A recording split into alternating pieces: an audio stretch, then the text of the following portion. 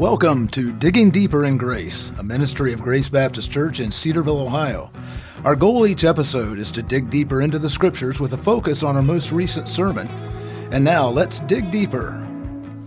Well, thank you for tuning in with us today. I'm your host, Bart Sheridan, and back with me today at the table is Tim Cockrell. So, Tim Cockrell, we hit the final message of our four-part series, this Understanding the Will of God. That was just this past Sunday. What have you learned? Or perhaps, how have you been challenged as a result of preaching through this subject?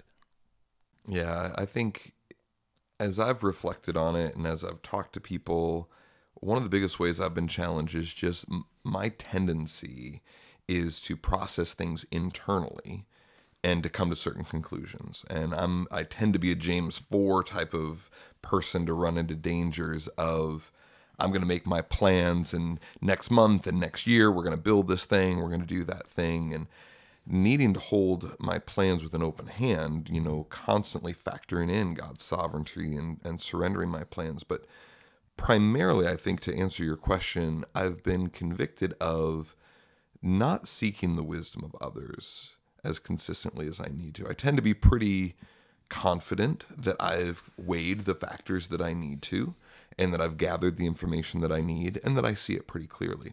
And so when I made the comment that all the bad decisions that I've ever made seemed pretty clear to me when I made them, is really just self-disclosure that that's something that God's teaching me, that I need to not just ask for advice when things seem really hazy to me, but that I'm asking for advice from my wife, from my fellow elders, from staff members, from heart-level friends that can help me to see things that I may have blind spots to. Yeah, my wife might know somebody like that as well. So that brings up a point. You laid out 7 steps, and I'm not going to enumerate them right here. We can do that a little bit later. If you're listening and want to go back, go online, and you'll see that. But the idea of an 8th step, could that be also, make your choices, trust in God, but keep going back and be willing to change in mid-stride? Yes, I think we constantly need to be teachable and evaluating, God, where did I miss something here? What should I have weighed more significantly? And part of it, you have to know your personality in this, because some of us are overthinkers. Some of us, anytime we're going to deal with something, we're going to think, well, maybe I could have done this better and whatever. There are others that are underthinkers, that are going to say, well, I'm sure I did it right, and the problem must just be with all these jokers around me.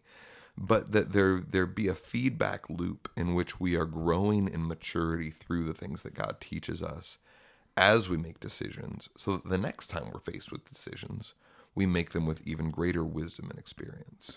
Or could it also be a Psalm 119, 105 moment? You talked about, your word is a lamp to my feet, a light in my path.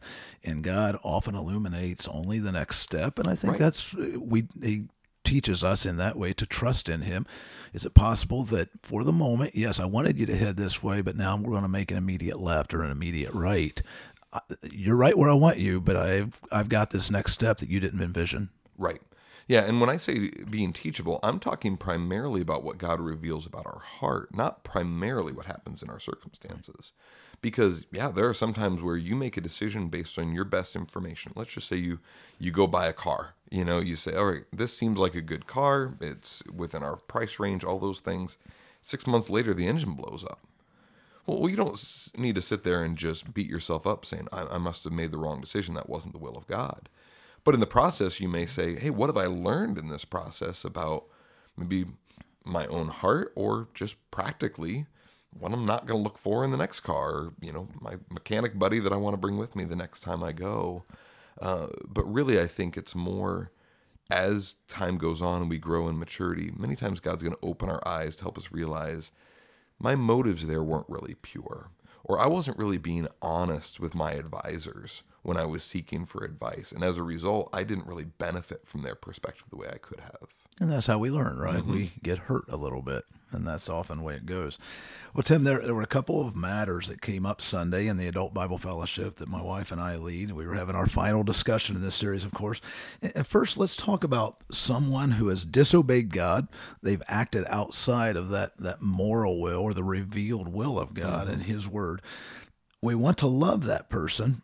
We want to help them deal appropriately with the sin, but he or she are outside of what God has directed in Scripture. So give us some guidance. How do we deal with that person who has obviously not followed God's revealed will, revealed in Scripture, how we should live? How do we deal with that person? How do we encourage them back into God's will? Yeah.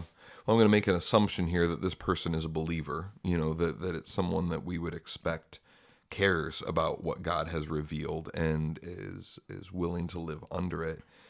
I think Matthew 18 is really helpful here. And when I say Matthew 18, people's minds immediately go to the passage on church discipline, and that's absolutely applicable. But I think what many times we forget is that the passage right before the passage on church discipline is the passage about the shepherd who seeks the sheep who has gone astray. And that when that sheep has gone astray, the shepherd doesn't just say, oh, well, looks like he's on his own now, or sure hope something bad doesn't happen to him out in the wilderness. No, he leaves the 99 behind and goes and pursues that one. And in the context here, I believe that is the wayward sheep who is a part of the flock. And so when we have someone in our church congregation, someone in our relational network who is a professing believer who is acting outside the will of God, the revealed will of God, what we're talking about here, it's our responsibility to pursue them. Let me be clear what I don't mean by that. I don't mean beat them up with the Bible. I don't mean to shame them or condemn them, but to reach out to them relationally because we love them, to ask questions, to understand what's going on in their mind and in their heart. What are their motives and their methods as they approach this decision? And then confronting them with the authority of God's word, not in a heavy-handed or unkind way, but speaking the truth in love. We warn them of the danger of what they're doing. That's that first step that Matthew 18 outlines in confronting and correcting.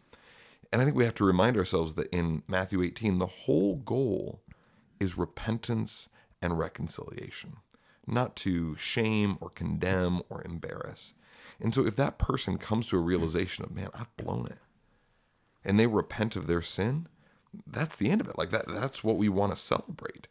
But that if they choose not to do that, that's where then the broader community becomes important, that we are soliciting the input and influence of others to help them to realize the danger of their sin. Because what we really want them to do is to be walking with the Lord.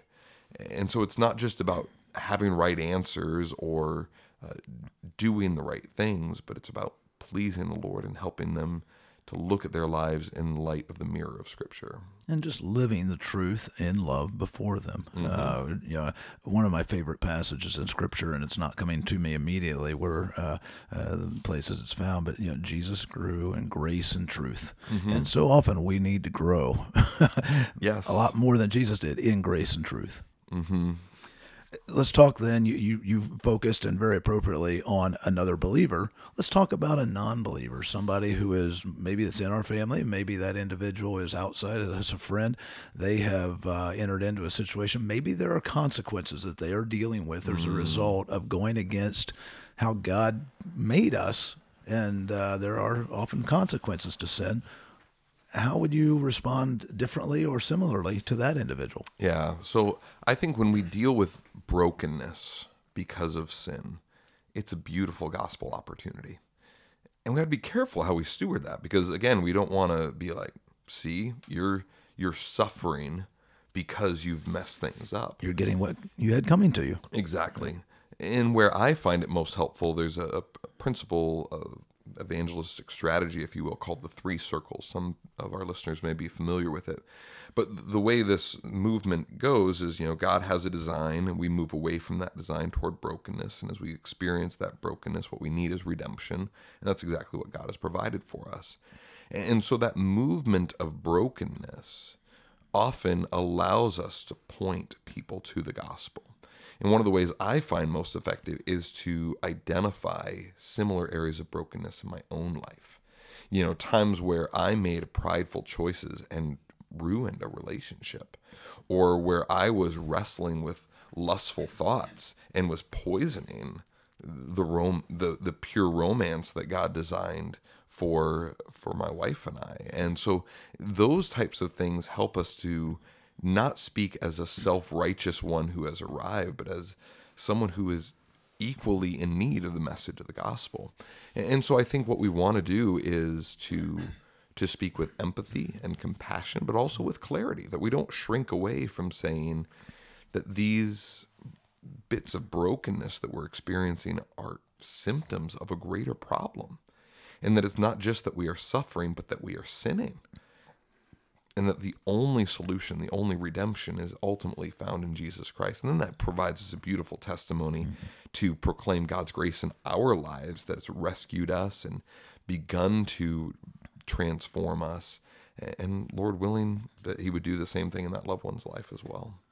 Okay, so it's easy to focus on when it's somebody else. Let's turn the tables a little bit. The second part of that question, or the second question here, what if I'm that one who has stepped outside of God's revealed will? I've blown it, and in certain cases, there may seem to be no way back. We've all been there where we've felt, oh, I've really blown it. What do I do now? Guide that person, share with that person just some steps to reconciliation with God, other believers, or whatever it might be. Yeah, such a good question. I think it has to start with godly sorrow. And Scripture makes a clear differentiation between godly sorrow and worldly sorrow. Worldly sorrow is focused on, I'm experiencing painful consequences. Maybe I got caught and lost my job, or I made a mistake or did something that was willfully wrong, and now as a result there's a broken relationship that I can't quickly restore. But godly sorrow isn't just sorry for the consequences, it's sorry for the sin in and of itself. And so that's where I would really encourage people to start, is with deep heart level repentance. And this is an area where in my own life, as well as in many pastoral situations I've counseled in, people tend to try to bypass or shortcut it. Yep, I've learned my lesson. Yep, I'm ready to move on. Yep, I'm ready to put this in the rearview mirror. I said I'm sorry. Exactly.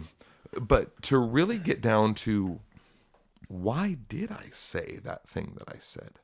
Why was it that thing was so important to me that I was willing to sacrifice that relationship? What was it about, my greed that it gripped my heart so deeply? Because until we really honestly confess that sin, we will not have freedom from it. I think sometimes it's like the equivalent of just plucking the dandelions in the yard and allowing those roots to continue to remain. It's going to crop up maybe in different places or at different times. And so I would say let's start with godly repentance and recognizing that there is a deep heart level sorrow, not just for getting caught, not just for the consequences, because that often is self-pity rather than, true remorse. But then from there, we begin to experience the restoration that happens because of the gospel. Because the danger is Satan is often going to throw condemnation at us. Well, who are you to share the gospel with someone else when you've messed up in this way? Who are you to tell your kids they can't do this or that when you've messed up in these ways back in your past? And this is where it's so important to root our identity in the gospel. Because if our identity was based on our performance, every one of us would be hopeless and helpless. But given the fact that who we are depends on whose we are, well, that completely changes the scenario. Now what we can say is, yes, I can fully own my sinful past, but not be imprisoned by it any longer. Not allow false guilt and ongoing condemnation to cripple me and debilitate me in my Christian life. And so I think we rest in our identity and then we live out that identity. We say, I'm not that person anymore. I can establish new patterns. Maybe my sinful choices led to the brokenness of divorce. Well, I can lament that, but I can also move forward in positive ways that make me the man that I'm called to be, that invest in the relationships that God has put around me now with a purity of heart and motive that I didn't have in the past. And I think that's what redemption is really all about. not just the release from the guilt of our sin, but the transformation of our character in the process. It's true submission to God we're talking about, really, just making it all about him and not about us. Yes. And that leads me to a next comment, Tim.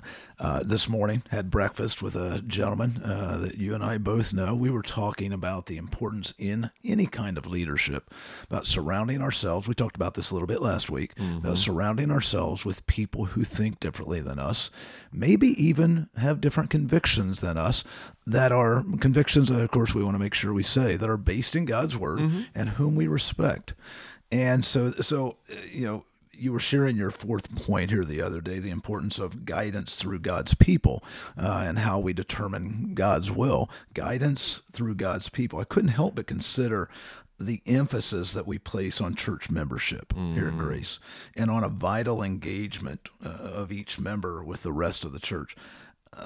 Can we work through what we see in Scripture as a church member's basic responsibilities? Because that's really dovetails right in with what you were saying. It's important to have people around us who are willing to confront us and say, hey, what's going on? Yes. Yeah, and I'm not sure I'll have a chapter and verse for every one of these, but I think it starts by each member being personally grounded in their relationship with the Lord. That we are not just trusting that the sermon is going to spoon feed me or that other people are going to give me what I need, but that I am personally and humbly growing in my understanding of God's word. I'm dependent on the Lord in prayer. And next, I think we are honestly connecting in community with other people in a way that allows us to experience the diversity within the body of Christ.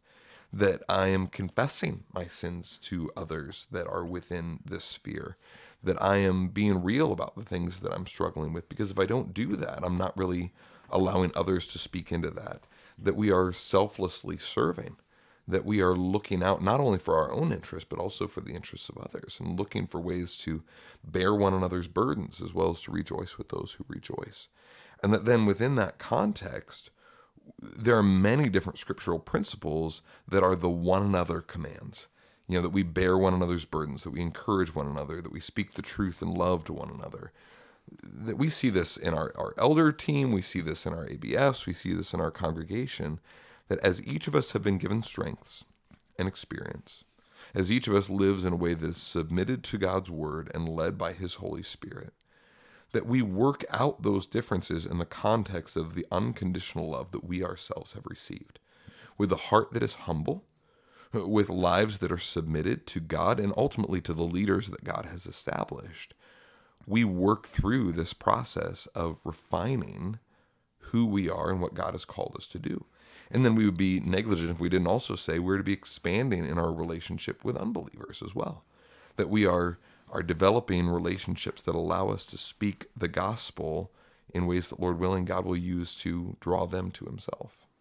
Great. So just to emphasize a point, we regularly talk about this here on the podcast. That is the importance of allowing other people, and not only allowing, but inviting other people to engage in our lives and to dig. Yes. I appreciate that. Tim, you referenced Jeremiah 17:9 this past Sunday. The heart is deceitful above all things and desperately sick, desperately wicked, it says in other translations. Who can understand it? And that passage makes it abundantly clear that we shouldn't trust our hearts. But one listener suggested that if one is like the faithful one whom we noted there in Psalm 1, our opening passage that we read through together in the service, if one is like that one who is meditating in the scriptures day and night, diligently seeking God, that person is likely to have the desire of God in his or her heart. So can we talk just a little bit? The heart is deceitfully wicked in its unrejuvenated or unreformed state, revitalized state. But when the heart is perfectly, can I say, camped out in Christ, is it not a redeemed heart? Well, and I think when we think about redeemed, we have to remember that we are in what theologians often will say, the already but not yet. We are already in Christ, but we are not yet fully conformed to the image of Christ. So yes, I think, Psalms would say, delight yourself in the Lord, and he will give you the desires of your heart. meaning he will conform your desires to fit his. Or Romans 12:2, talking about not being conformed to this world, but being transformed by the renewing of your minds, that you may know what his will is. But I think what we do have to do is be suspicious of our hearts. Because even as we grow, even as we understand God's word, our hearts are so deceitful that self-righteousness can creep in and equate our desires with God's desires. Oh, well, because I'm a Christian, because I go to church, because I have ultimate aims to honor God, that must mean if I want to do this or that thing, it must be what God wants me to do. But so many times our pride or our selfishness or our greed or our people-pleasing can creep into those decisions, and that's why we need other people. That's why we need the Holy Spirit to convict us of our motives, because we do often have blind spots. I'm reminded of Paul, and I think it's in 1 Corinthians chapter 1. I'm not positive on that. But he's talking about other people judging him. And he says, I don't think it's anything that you judge me. I don't even judge myself, because I don't trust my own assessment of myself. Ultimately, I'm laid bare before the Lord because he's the one who will judge me. And I think that's a healthy suspicion of our own heart, that we want to be introspective and self-evaluative, but recognizing that our heart is still capable of deceiving us. And I see that in my own life, and I see that on a regular basis in pastoral ministry. And if we're deeply relying on Christ through the power of the Holy Spirit, at noon on Wednesday, 1 o'clock, it might be different. Yep. We have to be careful. Good, good. Well, you laid out for us on Sunday a 7-point guide. I want to be careful of calling it a process, because that's not the way you presented it, but a 7-point guide to discerning God's will for basically any situation, really. And we went through 2 or 3. On which of those 7 points do you most often see people failing? Yeah, that's a good question. I think it likely will be different for different people. But if I were to choose one, I would probably choose that second one, which focuses on motive and method. I think many times people are going to go to God's word. Many times they're going to pray, depending on what they're praying. They're going to gather information, and many times they're going to seek input from others. But so often what we're focused on is just the external aspects of the decision. And as I said many times throughout this series, God cares more about why and how you make these decisions than the decision itself that you make. Mm-hmm. Because if our heart is in the right place and that we're going about it in a way that honors God, then we're operating within his revealed will, and therefore the choice we make will honor him. And so I think the ability to evaluate our motives, to ask hard and heart-probing questions about what idols of my heart may be behind this, what really is going on here, is one that I think we're all guilty of maybe short-circuiting a little bit. Keep challenging us, and we need to keep challenging ourselves and one another. Tim, you shared near the end of your message a challenge to those who are in any kind of counseling ministry, whether it's getting breakfast once a week or once a month or whatever it might be, and just shooting the fat or chewing the fat, so to speak, and talking, might be a more formalized situation. We're seeking to help each other discern God's will in whatever matter it might be. You emphasize the value of asking open-ended questions as a means of helping that individual through what amounts to really a self-analysis. Mm-hmm. I'm reminded that this mode of counseling, it really forces a person to dig deeply. I am challenged when somebody asks me questions and to, explain why. I was thinking through a survey that I recently completed last night. Mm-hmm. Why do I believe this? Mm-hmm. What are the scriptural backing for this? By the way, that survey didn't give opportunity to share with that. But the point is, it's good to be asking those questions of ourselves and one another. And of course, that goes back to the importance of one-on-one, iron sharpening iron. But let's talk about that just a little bit more. You talked about some of those questions, but there are some real basic, even not just what question to ask, but there are some real basic questions that we just need to ask. Let's hit those again. I think it's just important to do that. Right. Yeah. And I mean, maybe an analogy here is helpful. You think about as a parent, as you want to raise your children to know and honor the Lord. If you wanted to, every time they came to you and said, hey, what should I do? You could just tell them. You could just give them directives every time, and at least in the short term, they may make better decisions. But in the long term, you're not actually developing them into what God wants them to be, and that is people who are making choices based on their own heart that is yielded to Him.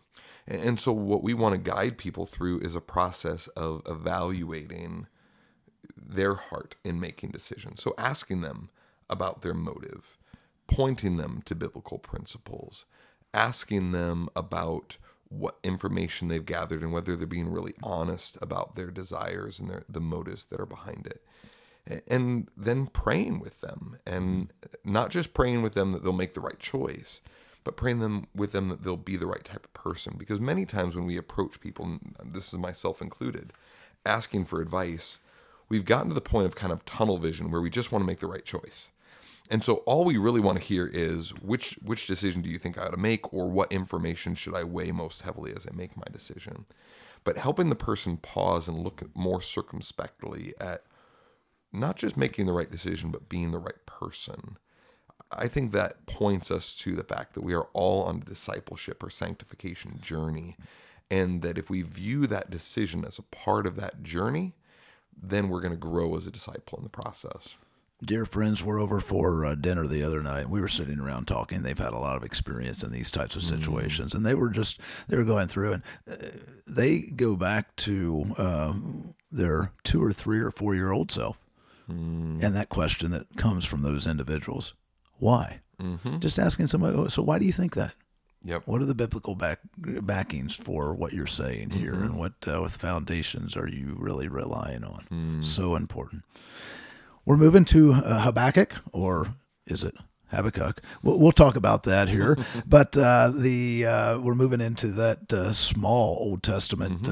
We call them a minor prophet, not so minor. I'm sure you'll mention that maybe. But we've talked about it last week. Habakkuk is explaining more about God's will, really, isn't it? It's true. It focuses on God's sovereign will as to how He administers justice toward His people in loving discipline, as well as toward His enemies in ultimate judgment, and that it teaches how to be yielded to God's sovereign will when disappointment and disorientation happen. And I think that's something that every one of us can identify with, times where we felt disappointed with God or confused by what He's doing in our lives.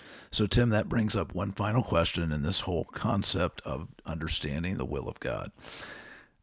Is it possible to be out of the will of God in the context of the revealed moral will, what we find, the directives we see in Scripture of how to live a godly life, but still be in the sovereign will of God? No doubt.